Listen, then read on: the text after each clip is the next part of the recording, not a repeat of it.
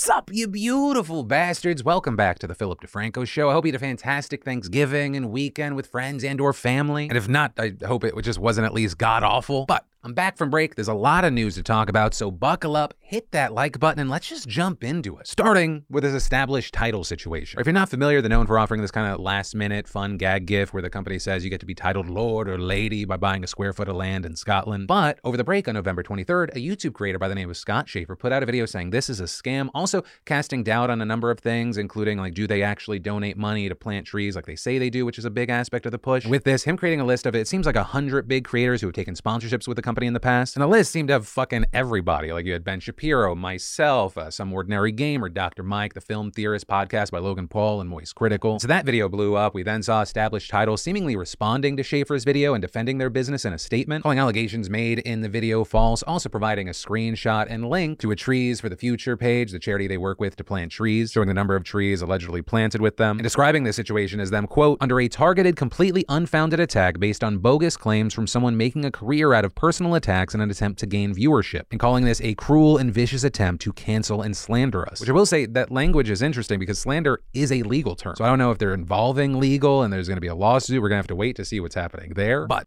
here's what I'll say. As far as how we're reacting to this news, I do not feel comfortable being within miles of whatever the fuck this situation is. So immediately, behind the scenes, we cut off future sponsorships with this company. We also cut them out from previous videos. Additionally, in the statement from established titles, they say, if you made a purchase and you're not enjoying it for whatever reason, they will always honor refund and cancellation requests fully and still donate to plant a tree for the order. And even though they posted what appears to be evidence that they have been planting trees, to 100% make sure I know something good came from this situation, I will be donating profits to onetreeplanted.org, with them having a 4-star rating on Charity Navigator. And then, what the fuck is happening with luxury fashion brand Balenciaga right now? They are currently at the center of a controversy involving kids with bondage bears. So let's try to unpack this. So recently, Balenciaga published their Spring 23 campaign that featured 2 small children posing with teddy bears surrounded by Balenciaga products. With the problem being that these bears were dressed up in bondage gear like harnesses, wrist and ankle restraints, and chains. And in that same campaign, an excerpt of a court case regarding child porn was reportedly included, with the case said to be a Supreme Court ruling from 2008 upholding federal statutes on pornography, including minors. And page 11 of that case was reportedly partially shown on the desk featuring a handbag. With that, obviously causing people to go, what the fuck, and causing serious backlash, with people railing against them on Twitter saying things like, I cannot believe Balenciaga, who signed off? Whose idea was it even? Because they need to be in jail. This is concerning, horrifying. And Balenciaga is very much canceled in my eyes. I don't care what explanation they come up with, don't mess with children. With the company then last Tuesday taking down the campaign from all of their platforms and issuing an apology on their Instagram story, saying that the bears were not meant to be featured with children and the document was definitely not meant to be included, and then going on to say, we take this matter very seriously and are taking legal action against the parties responsible for creating the set and including unapproved items for our Spring 23 photo shoot. We strongly condemn abuse of children in any form. We stand for children's safety and well-being. But this still didn't sit right with a lot of people, with people saying, oh, so Balenciaga just gets to apologize and turn off their Instagram comments and we're supposed to act like nothing happened. Others saying this isn't something they can just apologize for. It's a crime. Balenciaga should have their stores closed. You also have Kim Kardashian mixed up in all of this, where she's been a longtime fan of Balenciaga and a recent brand ambassador. So with this happening, she released a statement on Twitter and Instagram yesterday about the incident, saying, I've been quiet for the past few days, not because I haven't been disgusted and outraged by the recent Balenciaga campaigns, but because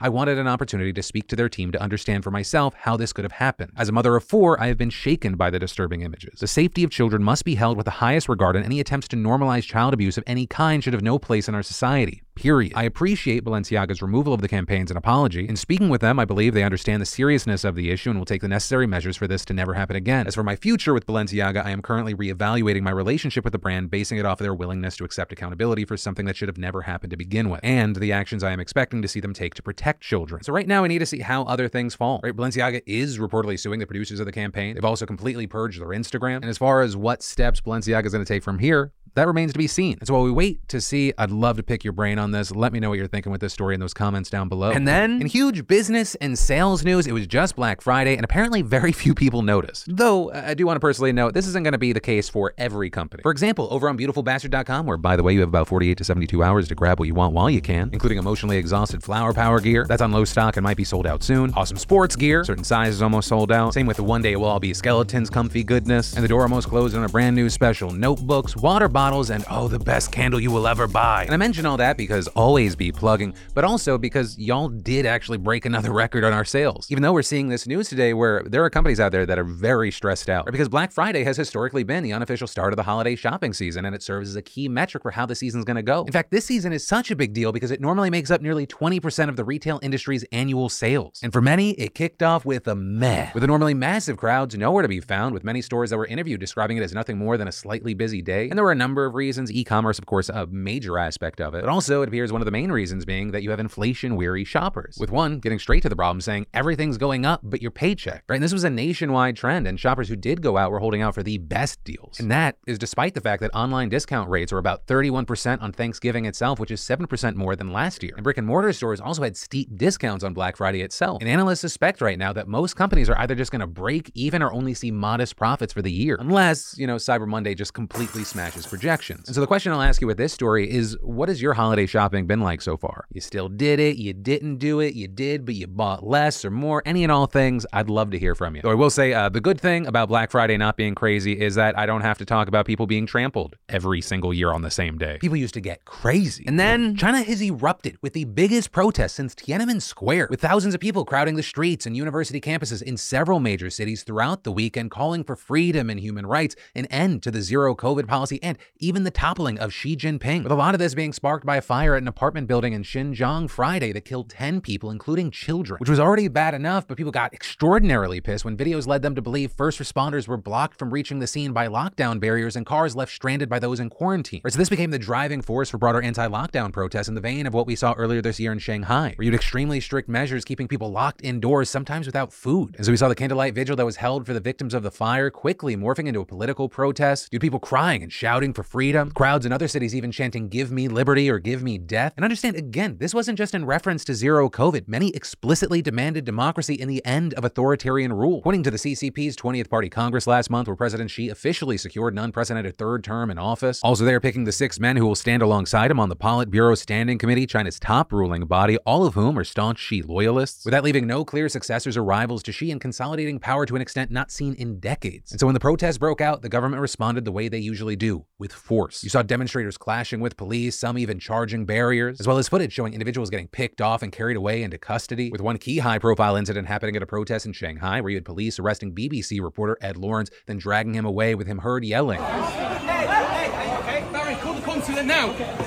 With the government later claiming that he never identified his press credentials and adding that the cops were trying to protect him from catching COVID in the crowd, which is extremely weird considering the outlet said that he was beaten and kicked and then held in handcuffs for several hours. You also had a Swiss journalist getting briefly arrested elsewhere in the city, also people from multiple outlets getting physically harassed by police. We also saw workers revolt at the world's largest iPhone factory, which is owned by Foxconn, because of unsafe COVID precautions and broken promises for bonuses, with videos showing people fighting police that would eventually ended and many quit their jobs. We've also seen the government cracking down online with posts and videos of the protests getting scrubbed. But there you have demonstrators still finding creative ways to avoid censors, like simply holding up blank sheets of paper in symbolic defiance. Another person saying, "Are we saying anything? No, all the complaints and mourning are in our hearts." And another adding, "I hope in the future I will no longer be holding a white piece of paper for what I really want to express." But understand, all of this is still ongoing as I'm recording this. You have people in the streets. But for now, that's where we are. We'll have to wait to see what happens with this flame. Does it turn into a blaze like hopefully we're also seeing in Iran, or will it be snuffed out? Only time will tell, but of course, like with everything, I'd love to know your thoughts in those comments down below. And then, with it being Cyber Monday and the holidays rapidly approaching, it means that we're all looking for great gift ideas. And that's where the fantastic sponsor and longtime partner of today's show, Ridge, comes in. I've owned a Ridge wallet before they even became a sponsor. I love that Ridge is a minimalist front pocket wallet that's slim, RFID blocking, and comes with a lifetime guarantee. Or we all know that men's wallets get bulky. You stash everything in there, from receipts to old gift cards and cash. And that old school leather bullshit, it's just not practical for modern people. With the Ridge, it helps you carry less, but always what you need. Their sleek design is what I love most. There are over 30 colors and styles with 2 metal plates bound together by a durable elastic band. And their key case, also sleek and durable, holding up to 6 keys, taking the jingle out of the keyring experience. And the main thing, Ridge products are a game changer. So this holiday season, go check out their wallets and key cases at ridge.com/DeFranco to get their best offer of up to 40% off until December 22nd. And then early voting is officially underway in the Georgia Senate runoff. As of today, voting is now available to every registered voter in the state, but thousands and thousands have already actually cast their ballots, right? 27 counties making up more than half of the state's population held Saturday voting this weekend after a ton of drama. As we talked about on the show before, the Georgia Secretary of State said Saturday early voting, which is essential for people who can't take the time during the week to actually vote, couldn't take place because the election code barred voting in the days after a holiday. And so Senator Raphael Warnock and other Democrats sued the state, and a judge actually ruled in their favor, with Republicans losing their appeals. And it's a very good thing they did, because turnout proved to be incredibly significant on Saturday, with the Secretary of State's office reporting over 70,000 people voted that day amid reports of long lines and wait times. Beyond that, nearly 87,000 voters also cast ballots on Sunday, with Gabriel Sterling, the chief operating officer of the Georgia Secretary of State's office, saying that the turnout set a new record, tweeting it was 130% higher than the previous Sunday record of 37,785 set on October 25th, 2020. Plus, according to official data, after this weekend, more than 181,700 people have either voted early or by mail. And with mandatory early voting now open statewide from today until Friday, Sterling says that this high turnout is expected to continue. Writing in a tweet after voting kicked off today, turnout so far is blowing doors. As of 10:30 a.m., we have already seen 63,454 Georgians cast their early votes in person. This is outpacing the turnout from the last day of early voting in the general election. So what we're seeing here could have a massive impact, but as far as whether this high early voting is going to benefit one candidate over the other, surprisingly, experts actually say it's hard to tell right now. Or well, some have noted that while Republicans historically show up for early voting more than Democrats, Warnock actually got more votes than Herschel Walker during early voting in the general. And GOP-led efforts to limit Saturday voting could hurt Walker here. But at the same time, the two have been polling neck and neck. So we really don't know what's going to happen until the votes are counted on December 6th. So if you live in Georgia and you haven't already, come up with a voting plan, go out and vote. Because remember, every vote counts, and you get to decide if the senator from Georgia is Raphael Warnock or a constantly lying, hypocrite, deadbeat father whose ex-wife said he pointed a pistol at her face. And then it's easy to take for granted things like having clean running water in your home. But I'll tell you, people in Houston right now, not taking it for granted. And that's because the entire city of Houston, we're talking 2.2 million residents of Texas, are under a water boil advisory, with that warning being issued yesterday after a power outage at a water purification plant caused pressure to drop. And so if you are in Houston, they're telling you to boil water for at least 2 minutes before using it for food preparation, drinking, bathing, or brushing your teeth, as well as please avoid using water from refrigerators or ice makers. We also saw Governor Greg Abbott announce that the state is directing emergency resources to Houston until the issue is resolved. We also had the mayor's office last night saying it believed that the water is safe, but that it was required to issue the boil notice due to regulations, and even going on to say the water samples will be collected and the city has to wait 24 hours after it's been told the water is safe before it can lift the advisory, and adding earliest would be Monday night or very early Tuesday morning. So it appears the good news here, this is probably going to be short-lived. The bad news, though, is no matter how short-lived, it still causes a massive disruption for millions of people. And that goes beyond needing to boil potable water. This issue also resulted in the Houston Independent School District, which is the largest public school system in Texas, serving nearly 200,000 kids, as well as other smaller districts, to close all their schools today. And it also underscored broader questions about the stability of Texas's essential infrastructure that have remained since the devastating winter storm last year that put much of the state in crisis with power outages and no running water. And while this is, yes, the biggest water crisis Houston has faced since the storm, surrounding areas have also recently been placed on water boil advisories, as have other major Texas cities throughout the last year, including Austin, where errors at a treatment plant caused a city of 1 million to be placed on a water boil notice. So as a result, you have some questioning Texas's water systems, as well as local officials' communication surrounding these issues. Many there taking to social media to criticize city authorities for taking hours to notify the public. But there you had Houston Public Works responding on Twitter by saying there are proper procedures and protocols in place before a boil water notice can be issued. But others also complained that they literally got no notice from the government and only ended up finding out because of social media. But also, a key thing that I want to touch on here, Texas is in no way the only place in America that has issues like this or questions being raised. But of course, Flint, Michigan is the classic example, but more recently, cities like Baltimore and Jackson, Mississippi have also seen similar problems. And you have this situation where retrofitting or replacing these systems costs a lot of money that state and local governments often don't have, and federal funding also falls short. So unfortunately, unless more things change as time goes on, like, the stories like this aren't going to be outliers, they're just eventualities. And then, can a company put out too much of a good thing? Or like, would fans be upset if there was a new Marvel movie every month or a new Star Wars series every week? Because that is exactly what we're seeing many people say about the popular card game Magic the Gathering right now. Also, even if you don't fuck with card collecting or card games, this is fascinating. This story covers new media, fandoms, business. And to get started, the key thing you need to know is that the company behind Magic, Wizards of the Coast, and its parent company Hasbro have been accused of getting greedier and greedier, and that just not paying off for them. And actually, because when it comes to Magic, I'm just some outsider, we decided to reach out to Brian Lewis, better known as the professor from the YouTube channel Tolarian Community College, with essentially the kickoff question being, what are the top things Hasbro has done to fuck up Magic for the community? Number one is there's too many products, too much oversaturation. This means that players can't savor the flavor, which used to be a catchphrase of Magic the Gathering, and can't enjoy the true design that's coming out in these products and even remember what cards are where. It's too much coming out too fast. I think number 2 is definitely cost of accessing the gameplay. And number 3, I would say, is definitely the gathering. We have had some return after pandemic to events, but Wizards does not seem interested in bringing back events as they were, things like GPs. The key thing is, like, this isn't just his feeling. The stuff he touched on appears to have been so mishandled that even Bank of America took notice, with them releasing a report double downgrading Hasbro's stock. And it's not like they said MTG was a partial cause, but rather this game that has a massive following of tens of millions of players worldwide was the reason for the downgrade. And that has not helped Hasbro's stock, which has taken a beating. Right? And going back to the stuff Brian talked about, it's easy to see that an oversaturation of products is, of course, the thing that players are most frustrated with. But I mean, you got players from every socioeconomic background saying there's just too much shit to buy. Or like, here are Magic's releases since the game came out. This year alone saw a dramatic spike of more than one new product or set of cards being released every single week. And for many, adding insult to injury, the quality of the cards also is heavily decreased, with it leading many fans to have this sense of like, what's the point of buying this if it's literally just a worse product? I don't think you need to be an expert insider on Magic the Gathering to take a look at what Wizards of the Coast is doing and like look at things like they're having major issues with too much unsold product because they're printing so much so fast. Local game stores can't clear it out. They have to clear it out on discount on Amazon. Warehouse is full. That's not a good thing. And on top of all that, Hasbro has increasingly moved to sell sealed products directly to consumers through Amazon and single cards through its Secret Lair program, which reprints cards based on themes for about $40. With that leading to different groups within Magic getting upset. You've got players who invest in more expensive cards, mad that Wizard is reprinting cards, which in turn has the potential to devalue their collections, and players who can't afford expensive cards are still upset because they're being sold for $40. Meanwhile, you have game stores angry because they don't get access to any of this. And that last part is a big deal, according to the professor. You must realize Magic the Gathering exists in no small part, in fact, in a large part, due to local game stores who take all the risk. These are independent people who open up stores, they take out the small business loan, they sell Magic's product, they teach new players how to play the game. You think Amazon teaches you how to play the game? You think Walmart has a space for you to play the game? No, it's the local game stores,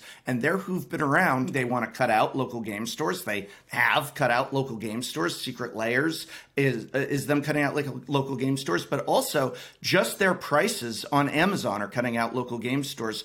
Your local game store likely has to pay more to get product from Wizards of the Coast than you have to pay on Amazon for that product. These new sets coming out, they're cheaper on Amazon than the local game store is paying for the product. So literally, local game stores now have to compete with Wizards of the Coast to sell and popularize Magic the Gathering. We also asked if he, through his fans, has noticed the same general sense of product fatigue that we saw when looking into the story. They do have a fatigue. They've had a fatigue for a long time. We've all been talking about this because at the end of the day, you know, in some ways, it's a better sign that you have Magic players complaining than Magic players not complaining, because not complaining is we're just going to go play a different game like, you know, Digimon or Flesh and Blood or whatever. But Magic players complaining is I'm passionate about this game. I want it to be better. I'm upset about the direction. Magic players have been complaining for the last couple years about this. Wizards of the Coast has been very dismissive. But one of the biggest controversies right now in this community, the thing that's been all over the news and social media as the pinnacle of how out of touch Hasbro and Wizards of the Coast is their Magic 30th release, which was just released today. So why? What is it? Well, it's a reprint of Magic cards from the game's earliest history that players can access by buying 4 booster packs for around, wait for it, $1,000 for a total of 60 random cards. You then compare that to a normal booster pack for a normal set, which costs around $3 to $4. So Hasbro likely thought this product's going to be a smash hit. The cards in the set include Magic's most iconic cards that Wizards of the Coast promised they would never reprint, which helped drive their prices into the if you have to ask, you can't afford it level. But also, the company doesn't think that it's lying. In order to skirt around their self-imposed reprint prohibition, they changed these cards to not be playable in normal games and change how they look to differentiate them, which has led many fans to go, what is the point of this fucking product? You can't technically use and play the cards, and you price out the vast majority of players. And it's been so controversial that major figures in the MTG space have released videos saying, so again, on this first video out of many in the next few weeks,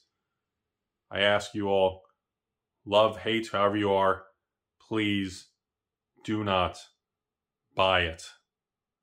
If you do not vote with your wallet, we all lose. And that was Rudy from the channel Alpha Investments, and his and others' calls to action may have actually paid off, as the product was made unavailable about 30 minutes after going live, leading to many saying that the company wanted to make it seem more successful than it was. And that result isn't too surprising, as the professor seemingly saw it coming when he gave us this answer when we asked, who is this product for? The product is, without a doubt, an unmitigated disaster, and who it's for is no one that actually plays Magic the Gathering, and interestingly enough, not even most people who collect Magic the Gathering. Well, certainly there's always going to be someone somewhere that's going to buy it and try and find some value that they can flip it for later, even though it's not even cards you can play with.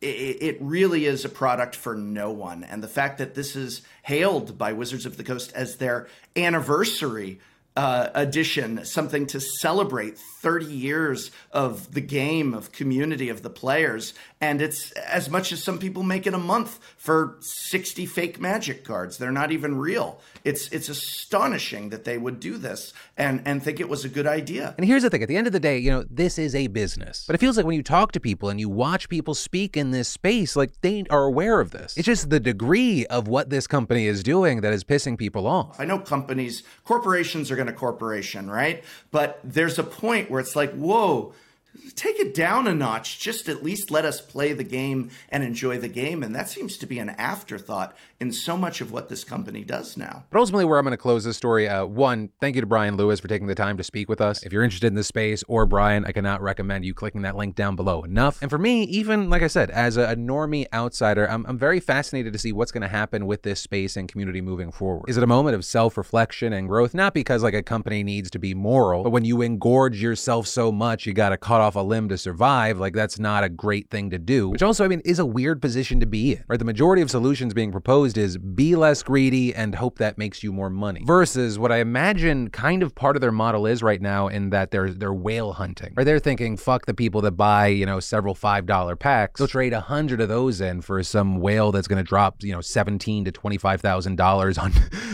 less than 100 booster packs. But then, there is the prospect of, do you hurt the community so much that it then hurts the sales, which makes it so the whales aren't interested? Which is why I said, even as someone that's not in this space, I'm fucking fascinated. And now that you've made it through the story with me, I want to ask the question, whether you're in the community or you're not, what are your thoughts and takeaways? But that is where that story in today's show ends. Thank you for watching, liking, and being a part of my daily dives in the news with you. As a friendly reminder, you got about 48 to 72 hours left if you want to snag something from beautifulbastard.com. But as always, my name's Philip DeFranco. You've just been filled in. I love yo faces, and I'll see you tomorrow.